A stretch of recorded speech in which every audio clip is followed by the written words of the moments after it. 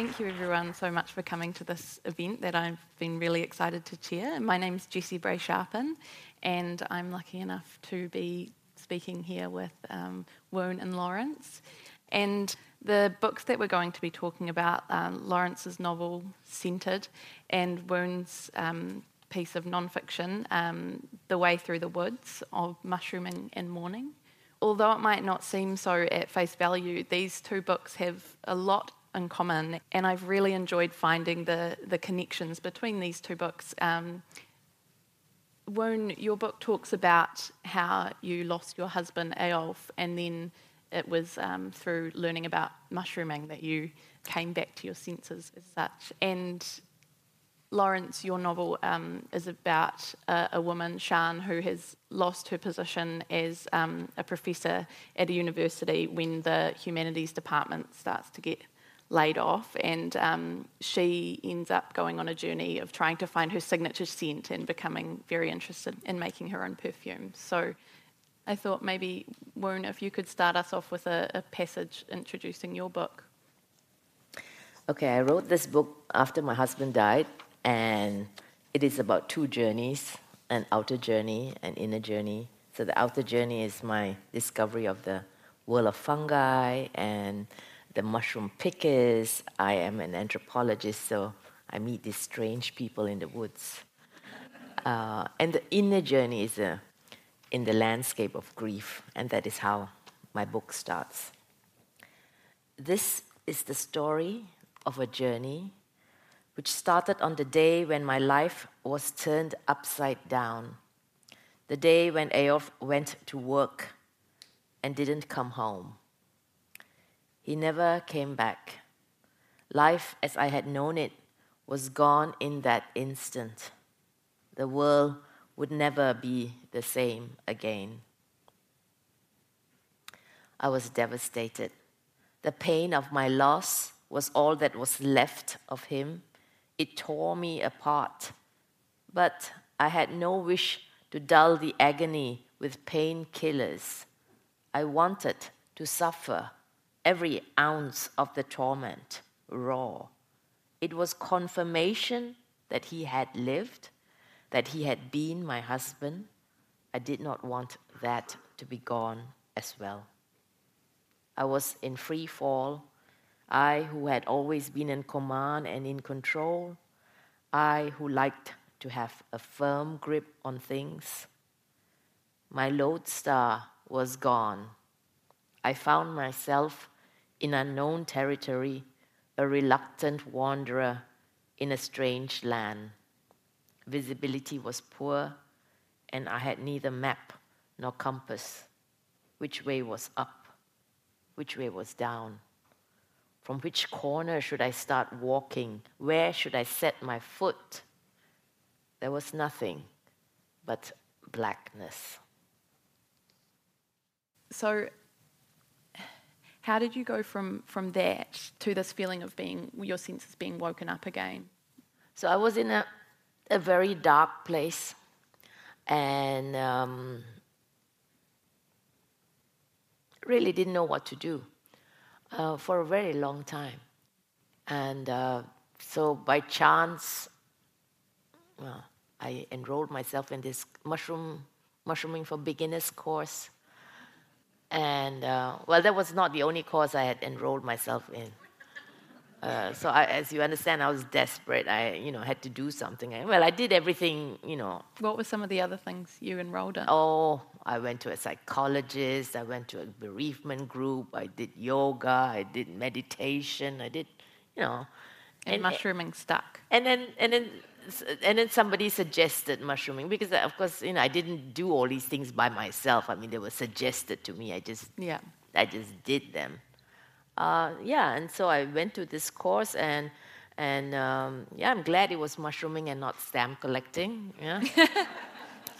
So this became the saving of me, and partly because, back to your question. So when my husband died, I felt that all my senses just shut down. I was very forgetful. I couldn't concentrate. I couldn't hear what people were saying. I don't know where I was.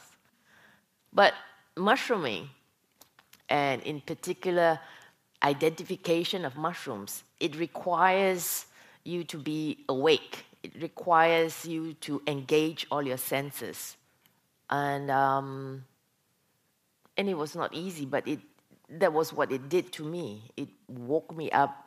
And then to the topic of your wonderful book, especially the sense of smell, I thought was very, very difficult. I mean, to smell a mushroom and then to try to describe that smell.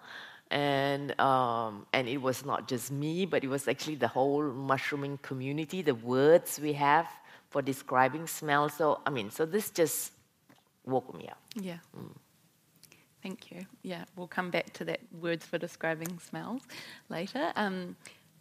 Lawrence, I found the really interesting connection between the two books being that your character is also experiencing a massive loss and change in her sense of self and identity because her identity was so tied up in her role at the university, and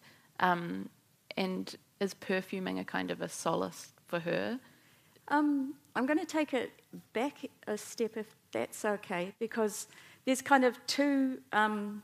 This is a novel, so there's kind of two strands, and I think the genesis of the novel is in a way as important as the character in the novel, and that is that I live in Dunedin, but I grew up in the South Island, and came from a very strong mountaineering and tramping family, and always grew up first in Fairlie, near the Mackenzie, and always loved going to that sort of area, part of the country.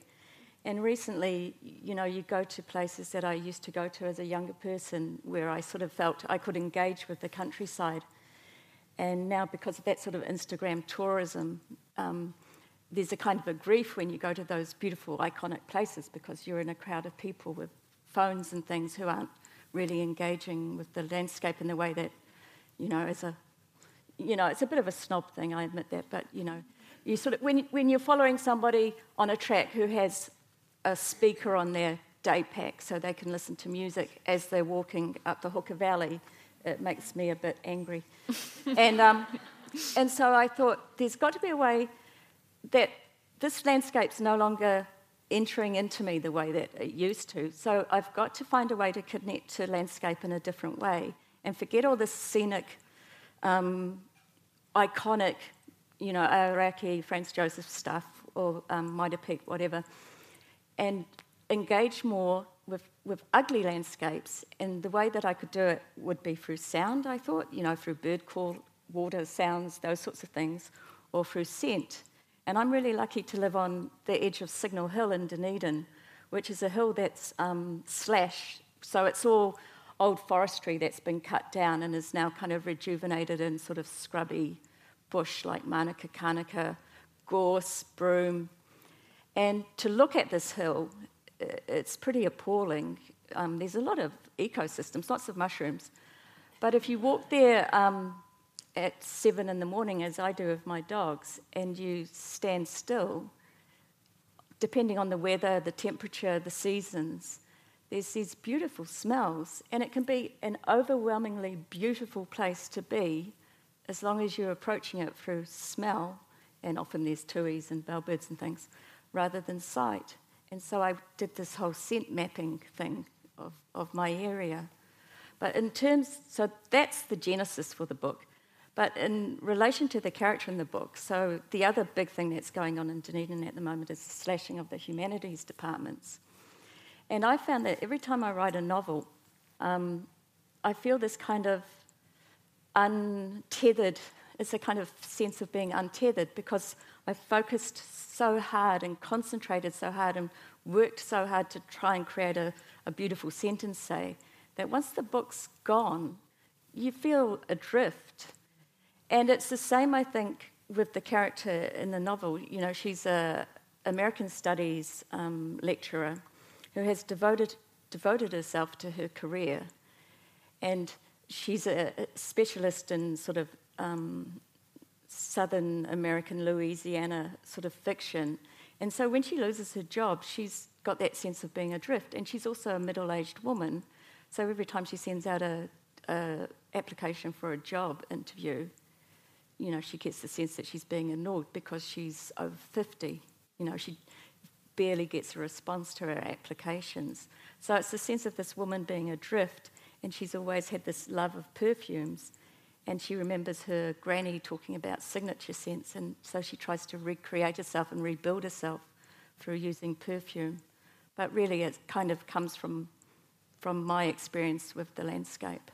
And I read that you said that you feel like writing about the South Island is a political act because you're bearing it's witness. So important. Yeah. It's so important. I think I sort of digging my heels in a bit and really beginning to see myself as a regionalist writer and sort of keeping up just tapping more and more into, all my novels basically have been kind of South Island novels, and this one isn't, but I think it's so important that we represent the place where we live because it's not going to be represented otherwise, and it's changing so quickly down there.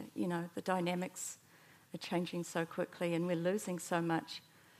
Yeah, that I think it is a political act, not to just become a kind of a bland international kind of Netflix kind of world. Yeah. What do you think, Warren? Does that kind of ring a bell, I guess, for you in terms of the time you spend in the wood in Norway? Does that come to mind, the state of the environment at the moment when you're mushrooming, or is it more that you're going into your own personal bubble, so you're less thinking about the world? Definitely. We are all talking about climate change now, and when I was discovering mushrooms, of course, this topic also came up because there are mushrooms that we don't have in Norway that exist in Denmark, south of Norway, and which the mushrooming community expects to see in Norway as the land grows warmer. So you can use mushrooms also as a kind of indicator of climate change. But that is not the main topic which I'm writing about. That's just incidental. And so I start very close to myself and what's happening, and just trying to make sense of this nonsense, right? This senselessness, yeah.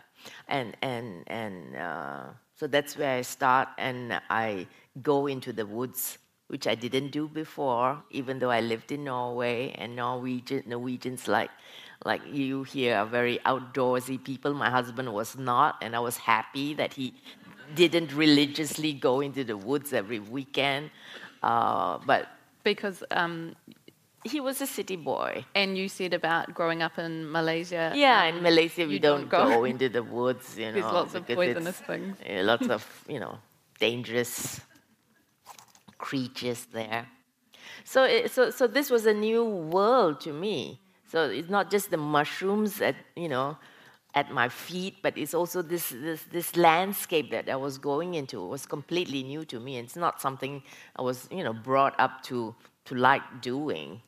And but so it was mushrooms which brought me there, right? If you want to look for mushrooms, you have to go into the woods, right? So this was a new discovery, and it slowly sort of broadened my horizons. And so I think if you read the book, you see that, yeah, because I end up mushrooming not only in the Norwegian woods, I'm in New York Central Park and I'm mushrooming there, and yeah. So it takes me. And you made a very your most exciting find was in America. Yeah, it was. Yeah. Do you want to tell us about that a little bit? Well, I was in this place called Telluride in Colorado. The minute I started, mushrooming, I'd heard about this crazy place. Every year they have a mushroom festival, and the thing that attracted me to this festival was there was a parade and people dressed up as mushrooms, and well, that appealed to me. So I thought, oh, that'd be wonderful if I could go there. Did you dress up? I had a hat. But people really, just like the carnival in Brazil, and people spend the whole year, producing, making, their costumes. And of course, there's a competition, and they're judged, and the best costume will get a prize, and they really. If you just Google that, you just see some crazy stuff there. And of course, it was started by all these hippies, who also were mushroomers, and so that's the background of that place. Yeah. And I found a mushroom that had not been found before there. Wow. So that was mycologically interesting. Yeah. Yeah. Very exciting. I will be Googling that mushroom festival. Yeah, please do. And this year, actually, I was there again. No, not this year. Last year, I was there again. This time to talk about my book. And Vogue magazine came. So it's not. So they were happy and sad because it used to be like a very fringe kind of activity event, and now they felt like now we are in Vogue magazine. It's like it's very mainstream. But there's a picture there of these. Lawrence, I want to just go back to when you said about the background for the book and your interest in scent. Coming from that new way to kind of be in nature, but you've always been interested in perfume and scent, haven't you? I've always been interested in perfume, but I'm less interested in perfume now than I am in the scent of the outdoors. Yeah. I mean, you can't be a tramper in the South Island without knowing how wonderful a beech forest smells, or walking above the snow line, all those fantastic smells. So it's not like I had a dead nose that was suddenly awakened. Yeah. But I think the thing that really got to me was that I hadn't given much thought to how my knowledge of scent and being able to identify scents was related to my cultural heritage. Yeah.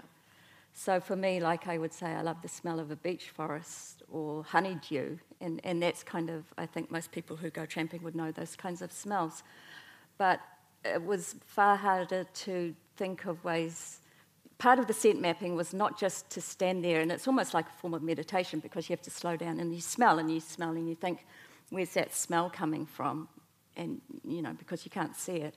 And then, but the real draw for me with this whole scent mapping and writing this book was trying to put the scents into words without relying on metaphors, but also going into great detail. So instead of just saying that something smells sweet, you go, sweet in what way? So, for example, there's this fantastic grass called kauratu, which is a kind of a buffalo grass, a sweet grass. And Māori used it, plaited it in belts and on neck pieces.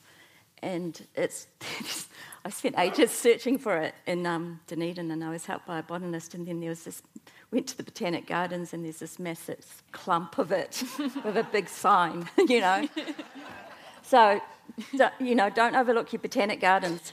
And the smell is, it's got a lot of coumarin in it, which is used in perfume, and it's a very sweet smell. So if you think of the smell of freshly cut hay, that's that smell. But it's also got as it dries, it becomes more like a very sweet marzipan smell. And if you cut a bit of it and put it in your room, the whole room just smells of marzipan, like this beautiful. And so sort of coming upon these plants that just look like scraggy grass, that if it was on your lawn, you'd be sort of hacking at it and thinking it was the worst thing in the world.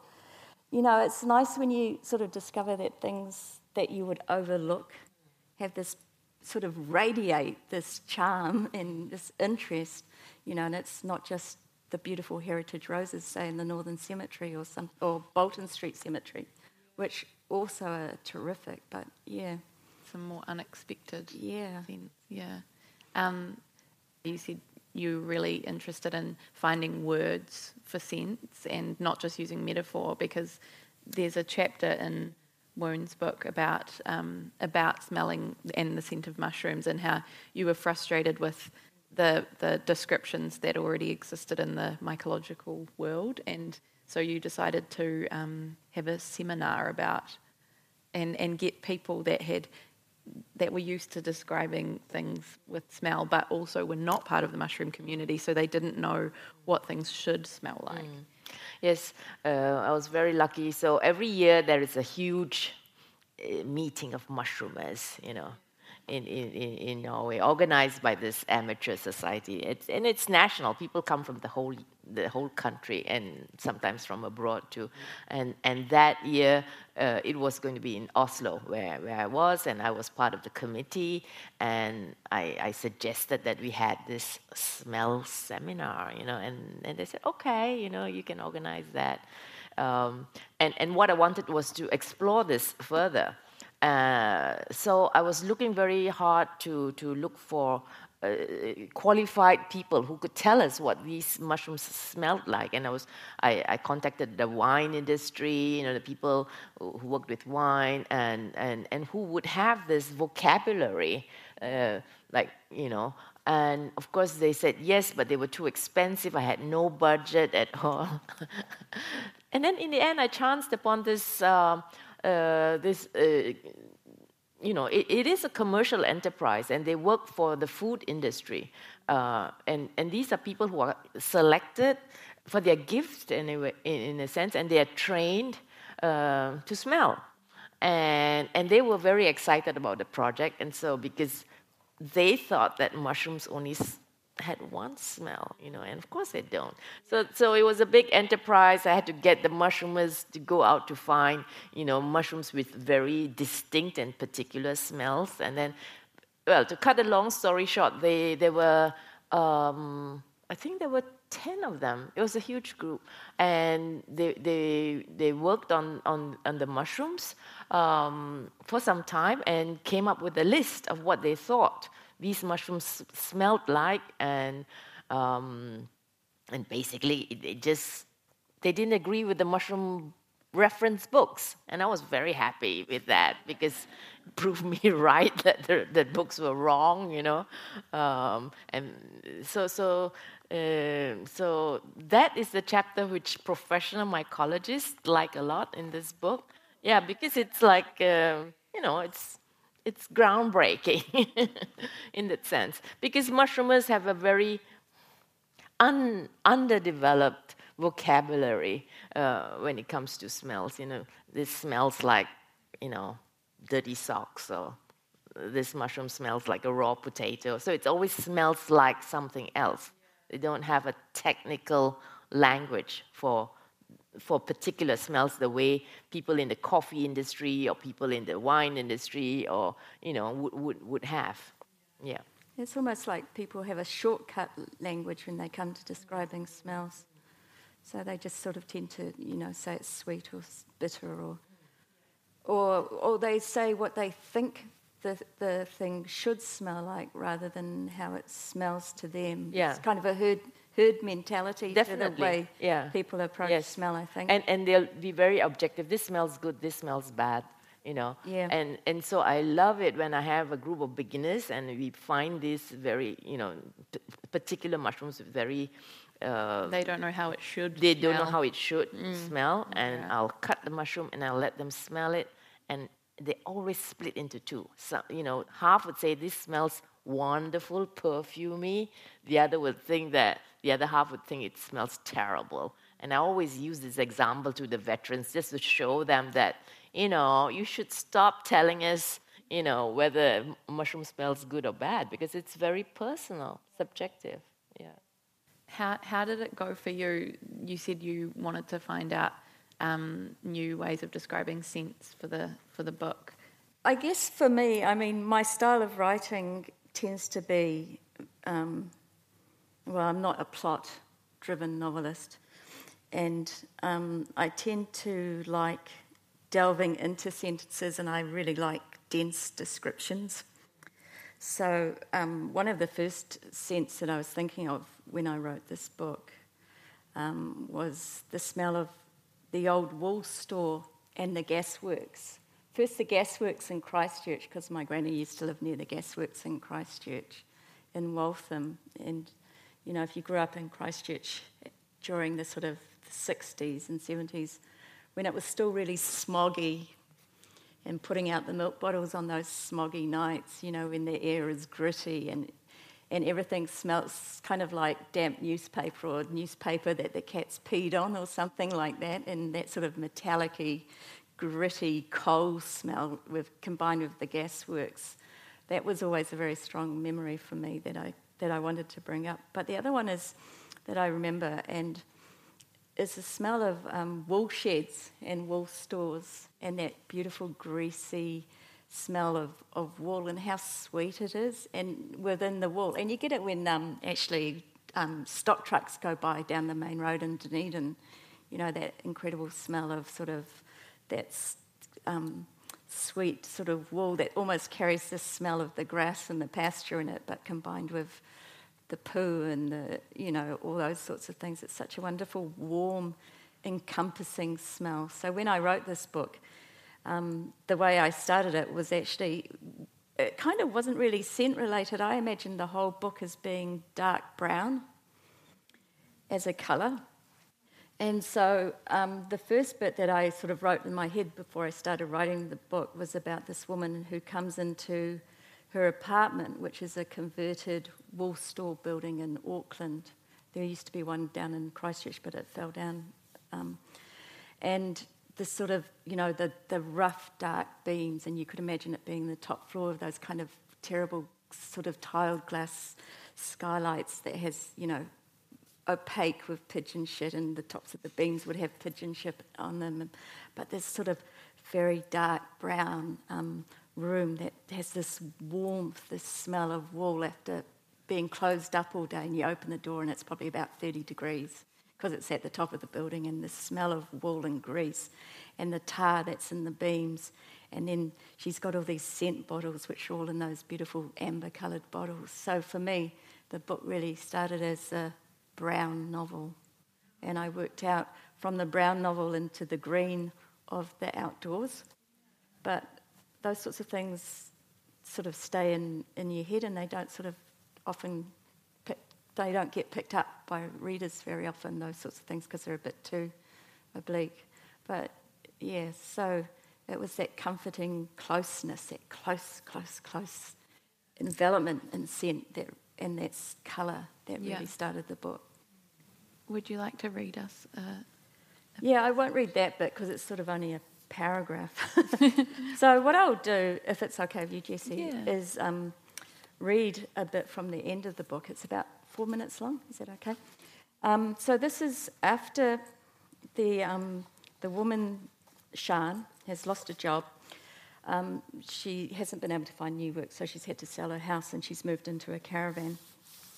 And she's gone down to the South Island because, of course, she has to. In any of my books, you have to end up in the South Island sooner or later.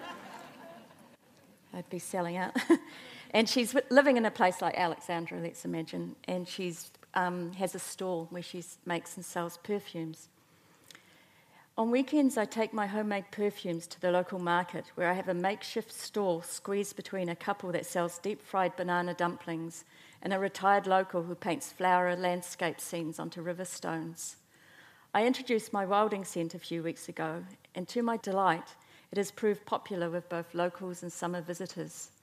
Many of the people who tested it remarked that its smell reminded them of something, though not all of them could say what it was. But if I wait, most of them manage to identify time among the notes. Those who can't identify the individual ingredients when I first smell the perfume always nod once I provide the correct words. Of course, they say, it was on the tip of my tongue. I knew the smell, but I just couldn't think of what it was. But now you've told me it's so obvious. I get the time, but there's pine needles and flowers and jasmine.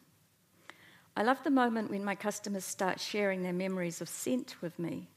One woman who grew up on a farm on Banks Peninsula described her childhood and the mixture of fear and pleasure she used to experience when she had to go outside to the toilet during the night. I listened carefully as she spoke and wrote down what she said after she left. The long drop was corrugated iron, and almost completely covered in jasmine and honeysuckle. During the day, bees and flies and cicadas created a constant buzz. Inside, the toilet was warm, sometimes very hot from the sun bearing down on the tin.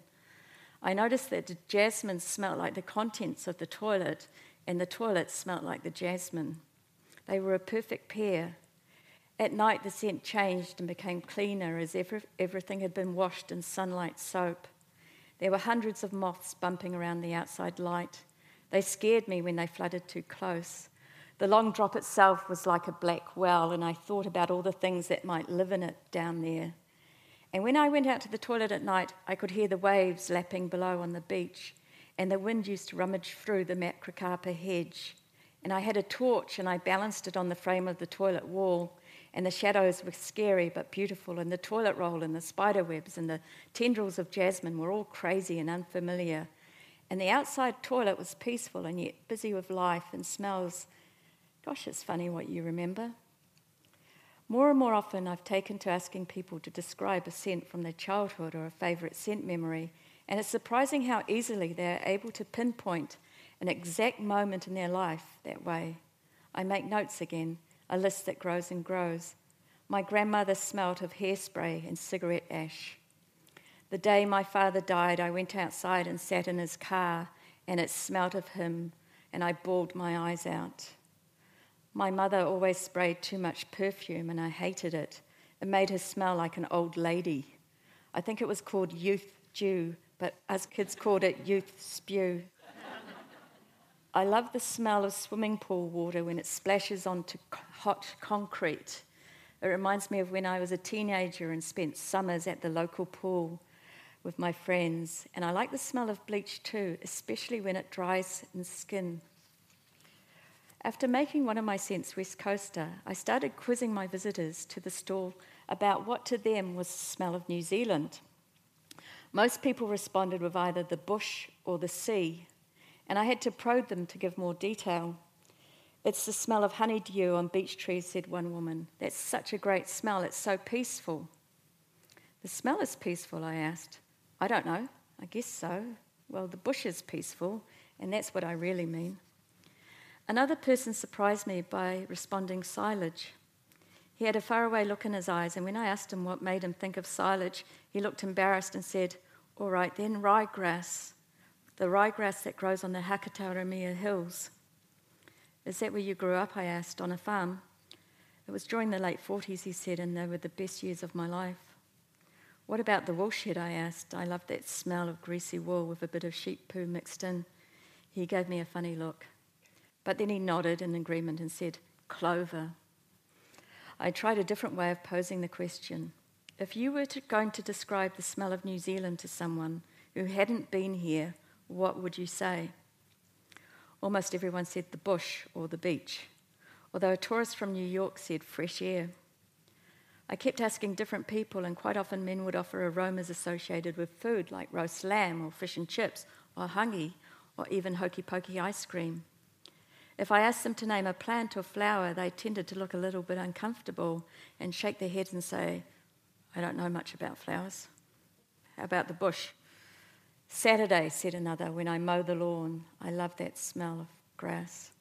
There were exceptions, of course, people who were keen to consider the question. It's impossible to narrow the scent of New Zealand down to one thing, said a woman of my own age. It's going to be different depending on who you are and where you live. But if you had to, I said. Cabbage trees, she said. The smell of cabbage trees and flower. They're like jasmine or lilies, and they're kind of sweet and honey-like. But lots of natives have beautiful scents. You just have to know what to look for. Have you ever smelt the native Easter orchid? It's fabulous. It's so strong. Are you a botanist? I asked. No, she said, but I have a big garden. And then she asked me, are you a botanist? And I said, no, I don't even have a garden. But I'm trying to train my nose to be more receptive to the smells of my surroundings. I think we don't spend enough time thinking about smell or even smelling things. Thank you. I really loved that passage. I marked that as well. And I love when somebody says the smell of New Zealand is Saturday, when they mow the lawn. I love that. And I think that's really interesting, that idea of the character finding what the New Zealand scent is. And there's a part in the book where she's doing a little bit of research. She wants to find the idea of the great Māori perfume that a missionary has written about. And then she discovers that actually she needs to go back to the beginning and learn to smell native New Zealand plants. Yeah. I mean, that's kind of related to me too, because, as I was saying, I spent this time in the bush, but then I didn't really, there's obvious plants that you smell that are natives, like taurata and lemonwood, those sorts of things, or manuka that you feel you're familiar with. But, and also living in the South Island, there's certain plants that don't grow down there that grow up here. But things like tauramea, for instance, which is the golden Spaniard, the big spiky Spaniard grass, which the resin from that was used by Ngā Tahu for perfume. And that was a real sort of eye-opening discovery to me. But it was interesting. So part of my research, I was reading these diaries of Richard Taylor, who was a missionary in Whanganui and a botanist. And I'd come across, before I started reading his diaries and journals from the 1840s, that he, in a different book, had described this Grand Maori perfume, which I'd never heard of, which combines the tauramea, which is this sweet, sort of almost like a sugarcane scent, I think. A fern called puripuri, which I immediately thought must have been bitty, but it's not. It's a fern that, when it's dry, it smells of dried blood, so it's got that metallic, bloody smell to it. Kauratu, which is that grass that I was talking about, that smells of marzipan and vanilla. There's a moss called kapuri, which I'm not too sure. Don't really know much about that. I tried to find more out. Taurata, which is lemonwood, and a few other things. And I was thinking, often when I'm thinking about a perfume and someone says, well, this is a amber-based perfume or this is a neroli-based perfume, I can sort of imagine it in my head, or a rose-based perfume. But when I was presented with this scent that is made up of something that kind of smells sugary sweet, combined with dried blood, combined with marzipan, combined with lemon, it kind of just formed this, a bit of a muddle in my brain, like when you're mixing paint and it goes from the colour you wanted to a sort of muddy brown. Like, I just couldn't imagine it. I couldn't, whereas if like I say, you said imagine a rose perfume, you can imagine, the dense sort of rich roses, or, a fresh rose or whatever. And I thought, well, this is crazy, like I've lived my whole life in New Zealand. How is it that this is... But you're thinking it's so those confusing. And it's those... Even though you've grown up in New Zealand, you're thinking of those very British scents. Yeah. And my parents came from Manchester, and all the perfumes that I've ever smelt are really made by European perfume houses.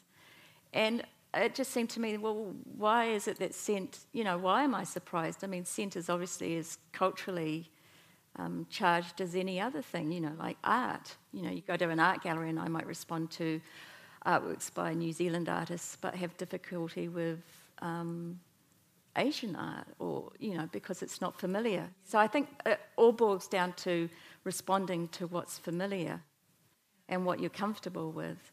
And so this woman in the book is in that ideal position of having to deal with what's unfamiliar. So this dealing with the scents that have been used in Māori perfumery and in the native bush, and deciding that the way that she's going to learn about these things is by going back to first steps, which is learning the plants. Yeah, wow. Yeah.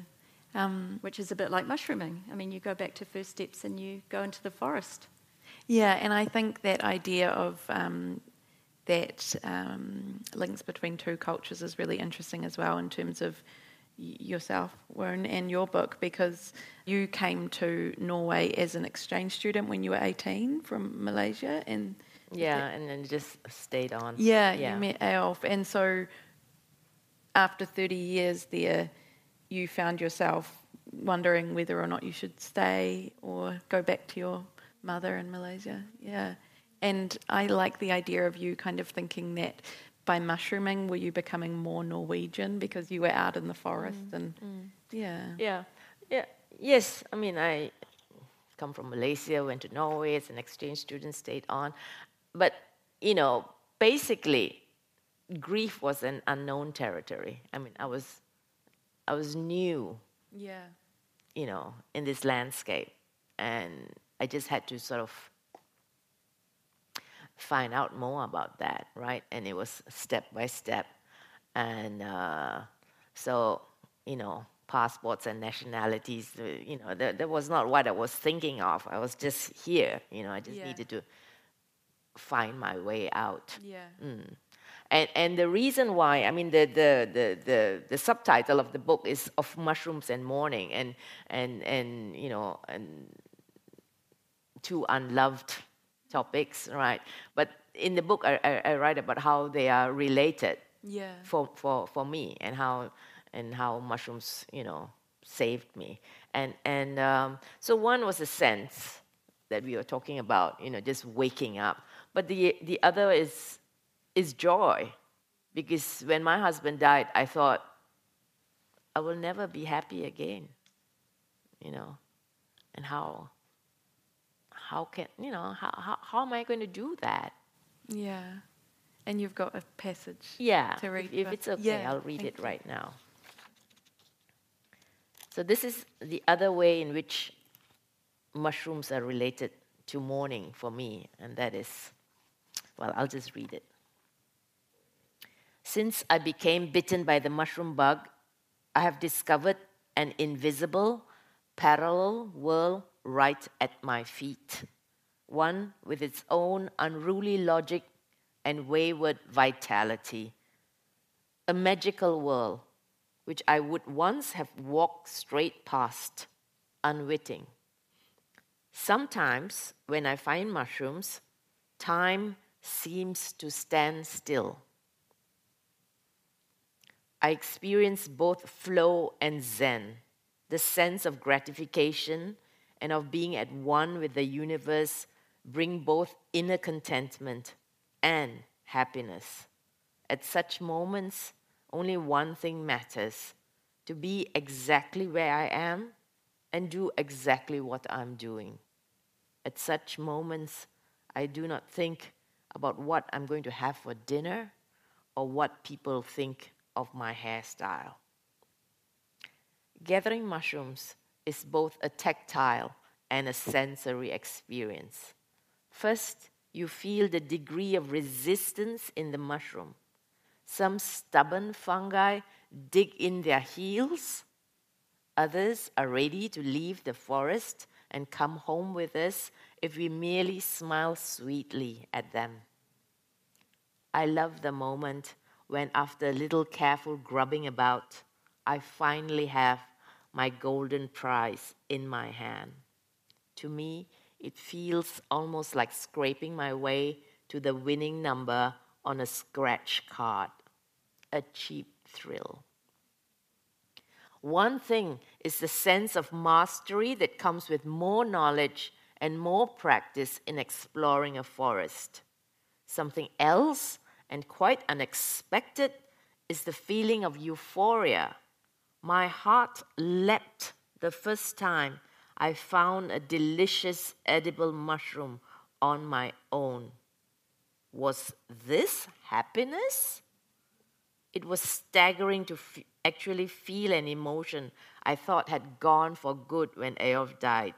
It was like being given an intravenous shot of multivitamins. What a sensation. Elation bubbled out of every cell in my body. All at once, a slender golden beam of light pierced my soul. Find one mushroom, and there's a good chance you will find another nearby. The thrill of discovery is cumulative. One mushroom, one delight. Two mushrooms, double delight. We probably have time for some questions shortly, but I I do want to just ask you one more, which is to do with the structure of both your books and how you decided to do that. So Lawrence, you've got yours like a structure like a perfume. I structured it like a perfume. So traditional perfumes have base notes, which are the sort of the long, well, they're the denser molecules, so they're the slow burning notes, and then the heart notes, which is sort of like the main theme of the perfume, and then the top notes, which are the kind of the sparkly citrus or notes that you sort of notice when you first spray it on in the department store and the attention grabbers. And so when you're making perfume, you sort of start with the top notes and you work through to the base notes so that you get a rounder picture of how the scent forms. So it was structured as top notes, heart notes, which is the main theme of the book, and then the base notes, which is the resonating kind of echoes that sort of come back. But in a perfume, as in the book, the top notes, base notes, heart notes, they're not separate, they don't have like filters between them, so you get echoes and flickers of one coming through the other and or recurring notes so that so it's a really nice way of linking up all the people and the ideas in the novel. Yeah, I really liked that. Yeah. Thank you.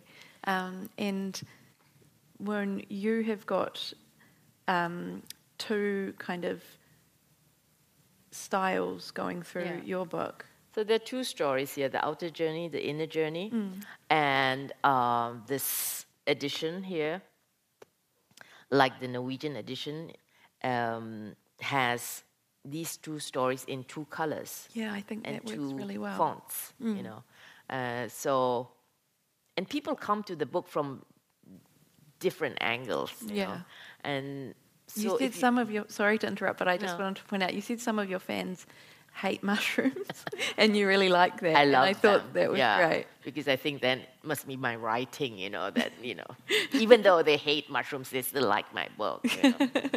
No, so people come to the book from different angles. So of course you can, if you are a mushroomer, you could, and only want to read about the mushrooms, you could do that.